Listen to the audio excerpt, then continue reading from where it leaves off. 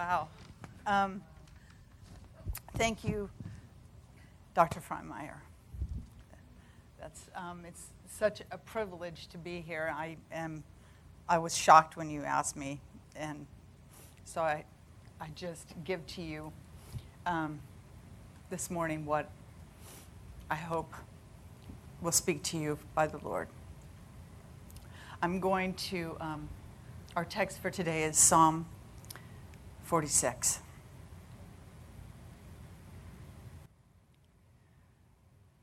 God is our refuge and our strength, a very present help in trouble.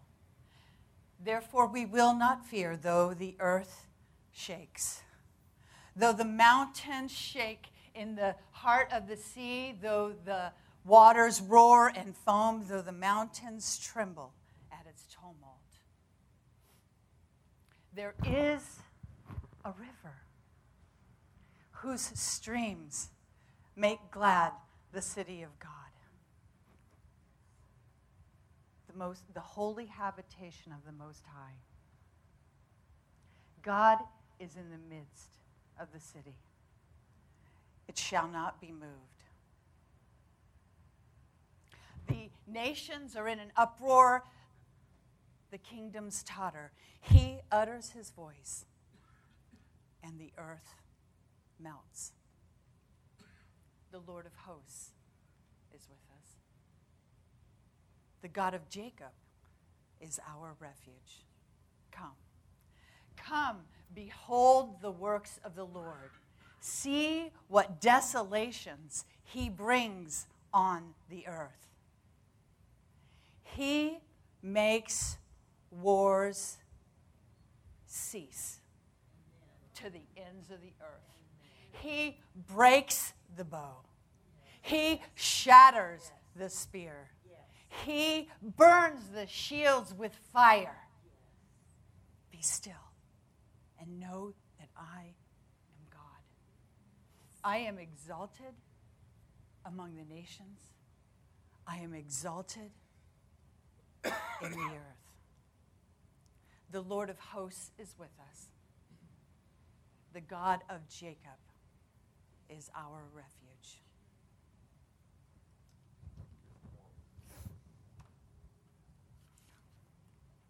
Please pray with me. May the words of my mouth and the meditations of my heart be acceptable in your sight, my Lord. You're my strength, and you're my Redeemer. Amen. Psalm 46 is the psalm that Martin Luther referenced when he wrote his hymn, "A Mighty Fortress is Our God." Probably because the psalm portrays God as a citadel of strength and help for those who fear. So I want to start our conversation today by exploring or asking what the psalmist meant when he wrote, "Therefore we will not fear." What is it that we will not fear? Right? I think the answer to that question is the heart of this psalm. And I think that the psalmist brilliantly uses metaphor to tell the story. What is it that we will not fear? Well, the fear could be the first verse 2 and 3. Though the earth changes, though the mountains shake in the heart of the sea, though the waters roar and foam, though the mountains tremble at its tumult, it would help us to know what the ancients thought of the physical earth at that time. They believed that the mountains held up the dry land out of the chaotic sea and held up the sky so that it wouldn't fall down. So you're talking about the most cataclysmic thing that could happen if those mountains shook and trembled. If they did, the water would overflow the land and the sky would fall down, an earth-changing event. I was looking at a news event on the Encinitas mudslide. And this particular segment was a gentleman who lived in Encinitas, and he was outside with his cell phone, video rolling, and he was yelling at a truck out, telling him to turn around, the mudslide's coming, turn around. And at that point, you could see this mud, this wall of mud, with not just mud, but boulders and debris fastly approaching where he was. He turned around and hightailed it inside, and you heard him say, shut the door, shut the door, shut the door. And the next thing you see on his video is he and his elderly mother and his elderly father and their three-legged dog standing this high deep, waist deep in the mud. And this poor woman is looking over with this catatonic look on her face, and all that is familiar to her in her own house are maybe a few pictures that are above the mud line. An earth-changing event. Cataclysmic. Is this the fear that the psalmist is telling us that we shouldn't fear? I'm sure it's part of it, but I don't think that's all of it. I think there's more to consider. Look at verse 6. We find that the psalmist writes, the nations are in an uproar. The kingdoms are tottering. The psalmist takes us from the physical earth to the political and the social realm. And I'm thinking to myself, Venezuela, Syria, where the children are being gassed. I'm thinking of the immigrants who are fleeing the South and Central America. They're fleeing oppressive governments, but not only oppressive governments, but they live in gangs are killing their sons and their daughters. And they're fleeing to the north for refuge. Is this the fear, this social and political chaos? Is this the fear that the psalmist is talking about, that we will not fear? I think it may be part of it, but I think that there's more if we dig. I think the key verse here is the Lord of hosts is with us. The God of Jacob is our refuge. I kept thinking, the God of Jacob, the God of Jacob. Why not the God of Abraham or the God of Isaac? It's the God of Jacob. So I started reading, and it kind of fell into place why it's the God of Jacob. Well, Jacob was the younger twin of Esau, and of course, he's the one who took the blessing, stole the blessing, and Esau got really ticked off, so ticked off he wanted to kill him. And his mother, Rebecca, is like, okay, you got to get out of here. Well, let him calm down. She sends him over to his uncle's land. She goes, go to your uncle's until he calms down. And so Jacob flees. He's on the run. And he lays down his head at night on his way. And there's a stone for his pillow. He's not comfortable. His earth has changed. And God comes to him in a dream. And it's like he introduces him to him. He goes, I'm the Lord of your father Abraham and the Lord of your father Isaac. And the land on which you lie, I'm going to give to you and your offspring. And your offspring will be like the dust of the earth. And he goes on till he gets to the place where he says, Jacob, know that I am with you. And I will keep you wherever you go. And I will bring you back into this land, for I won't leave you until I have done what I promised. And Jacob wakes up and he's going, whoa, God is talking to me. And what he does is he makes a vow. And he says this, if God be with me and will keep me in this way that I go and will give me bread to eat and clothing to wear, so that I come again to my father's house in peace, then the Lord shall be my God. And then he goes to his uncle's land, and he marries, and he tarries, and he stays there for years, and then the Lord comes to him, and he says, it's time to go back to the land where your brother is. Well, Jacob, along with two of his two wives and two maids, and anyway, he had a lot of family. He had a whole bunch. He had a whole bunch of cattle. He was a rich man. Lots of bread and lots of clothes. And he gathers them up, and they go back to the land where his father's land. And he's standing on the border, And he tells his messenger, go tell Esau we're here. We're coming in. We're going to come in and be here again. So the messenger goes to Esau, and he comes back to Jacob. And he says, I found Esau, and I told him you're coming. And he's coming to meet you with 400 of his men. So, of course, Jacob freaks out. Fear grips his heart. And he starts thinking, okay, immediately he takes his family and he divides them. He thinks, okay, if he's coming to kill me, he's not just killing me, he's killing my family too. So I'll send them off in different directions so that when he gets here, at least maybe one of them will live, and my progeny won't. I'll have something left.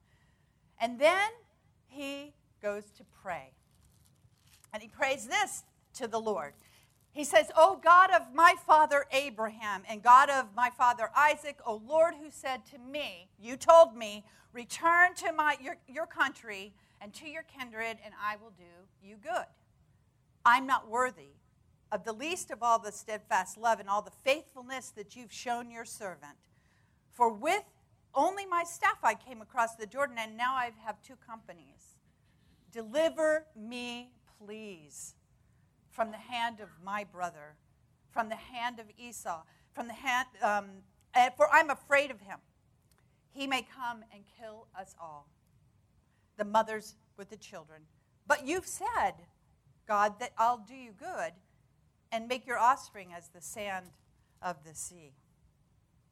And so he sleeps, and the next morning he wakes up, and he looks and he says in his mind, he's thinking, okay, now I know what I said to God last night, but I need to figure out a way to appease Esau.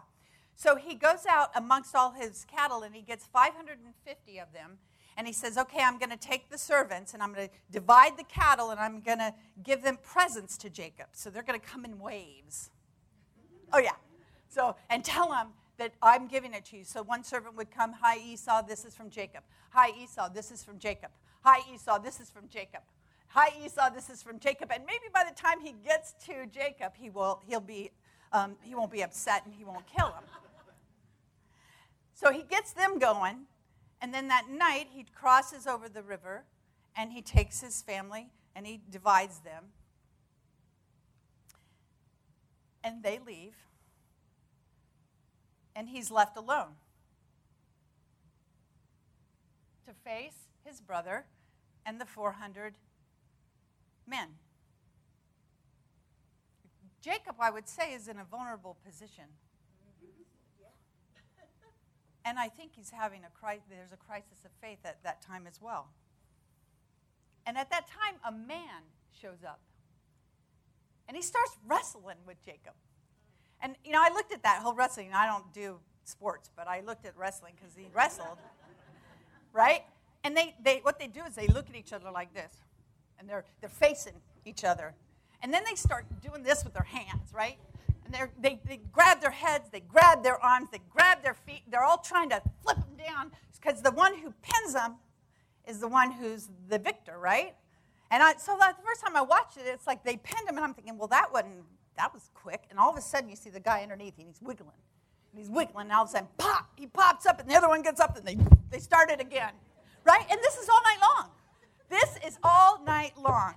And so right before the morning dawns, before the sun comes up, the man says to Jacob, or the man he touches a hip socket, and he says, okay, I got to go, let me go. And Jacob goes, I'm not letting you go. And not until you bless me. And he asks him his name, and then he says, okay, I'll bless you. And he changes his name from Jacob to Israel, which means you who have striven with God and prevailed. Yes, you heard that right. Striven with God. This man who's come to wrestle with Jacob is God. God in the flesh. The man, God, showed up at Jacob's most vulnerable moment in his life, and he was a God in human form. Isn't that an interesting concept? I mean, if we hold the view that of God as a mighty fortress, the only connection I have with fortress and castle is I used to live in Japan, in Iwakuni, Japan, and our city was at the base of a mountain. Well, all cities in Japan are at the base of a mountain. And you would cross the river and go up. We went up as Kintai Castle. It was a samurai castle. And when you walked up, the thing I remember is the walls were as thick or thicker than this platform. You walk inside, and it's a little bit, it feels strong. You know, you feel like you're not, I mean, it's not like you're in a house. You're in a strong building. But the windows are small, so it's a little dark, a little dank. And I remember feeling cold. And I remember it being impersonal. It's not somewhere I would want to come in and live.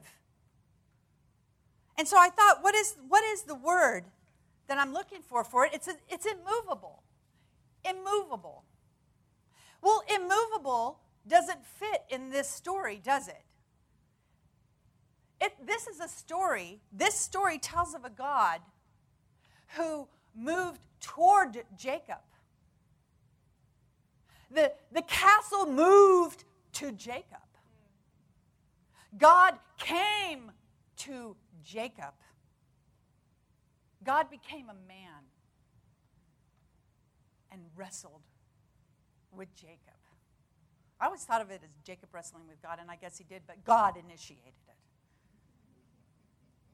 God met Jacob right where Jacob was. And you know why? Because God isn't a fortress. He's not immovable. He is a God who is moved by us. He is with us. He is for us. He is our refuge and our strength. When you wrestle with somebody, I saw them, they get sweaty together, their faces are together. You would know, as you're wrestling, right? You would know the weaknesses and the strengths. You would learn to know the weaknesses and the strengths of the one that you're wrestling with. God knew Jacob's strengths and his weaknesses. And he wanted Jacob to know his strength is for Jacob. Amen. His strength is for us. God is not a fortress made of walls. No. I propose a new metaphor for the refuge of God.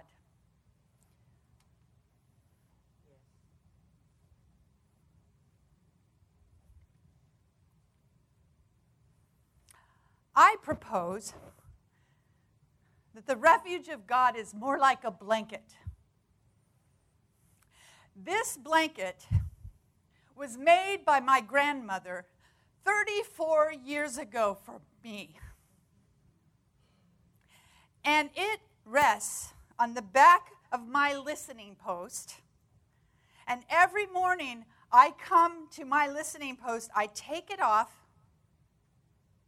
I sit down, and I cover myself with my blanket. And when I do, I feel the presence of my grandmother. The blanket comforts me because I remember her love. And every time I do it, I remember who I am and where I came from.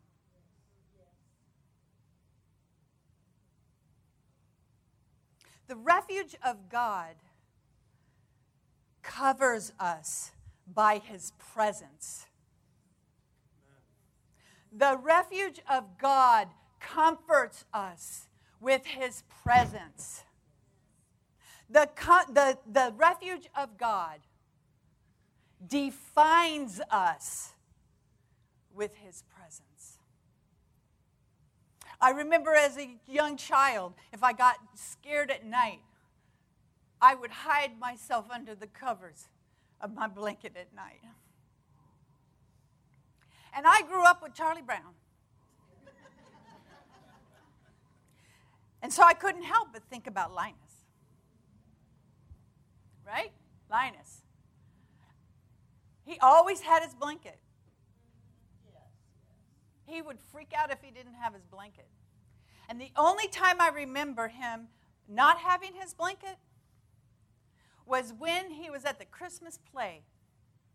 And he recited, just before he recited the scripture, he dropped his blanket. And at the end of that scripture, he picked it up again.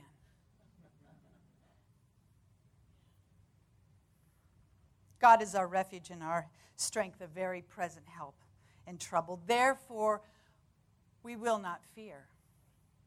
What is it that we shouldn't fear? Is it the 400 men and your murderous brother who's coming to kill you?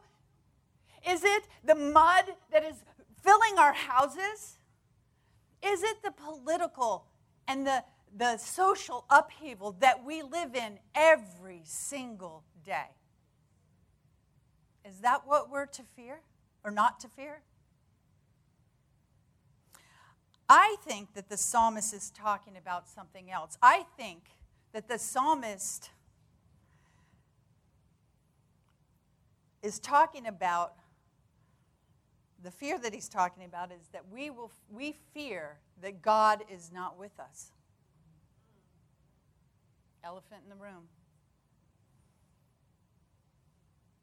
I think the fear is that we don't believe that God will be with us and as a help in our trouble. Secretly down. I mean, I relate to Jacob. I relate to Jacob. How many times, God, I've prayed in my listening chair, God, I know that you've done this in my life. I know that you've done that in my life. You've always, I can just name it. I've got it written. I can read it. I can name it. I can tell you that God is faithful. I can tell you that he has taken me from a person who knew nothing in the dark, who was dead, to a person who is living, able to think, able to speak, somewhat. And then I get up out of that chair and I go, but I don't know if you can really handle this problem. I'll try to do something. And what happened to Jacob when he finally met Esau? He met Esau, and Esau got off of his horse, ran to meet him, and embraced him, and fell on his neck and kissed him, and they wept together. God brought Jacob to his father's house in peace. Come, behold the works of the Lord. See what desolations he brings to the earth. He makes wars cease to the ends of the earth. He breaks the bow. He shatters the spear. He burns the shields with fire. Be still and know that I'm God. I am exalted among the nations. I am exalted in the earth. God brings peace to our situations. And he does it with his presence. He does it with his presence. God came to Jacob as a man. God comes to us as a man, Jesus. And his presence is pictured as a river whose streams make glad. We don't have to fear about being without the presence of Christ His Holy Spirit is here. We don't have to fear that he won't be a present help in time of trouble.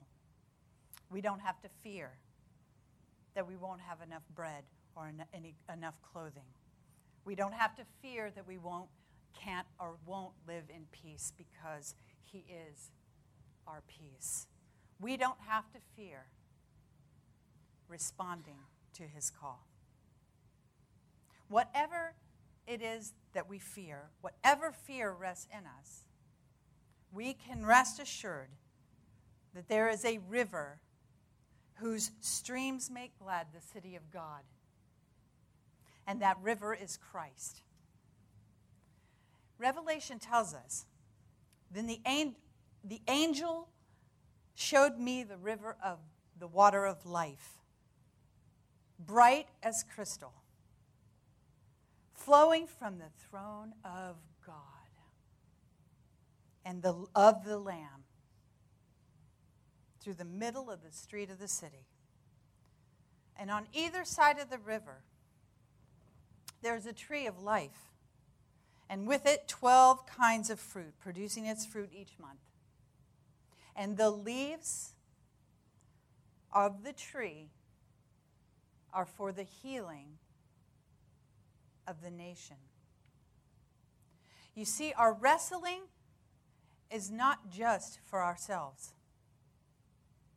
Finding our refuge and our strength in the reality of the close proximity of God who is with us produces a peace in us and in our faith communities. And can I say that those people who are not in our faith community, are not in a faith community, desperately need to see that peace and wrestle with it.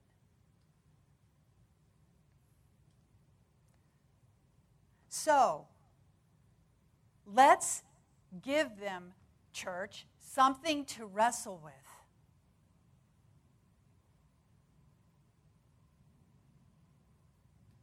Let's give them something to wrestle with. The Lord of hosts is with us. The God of Jacob is our refuge. Peace be with you.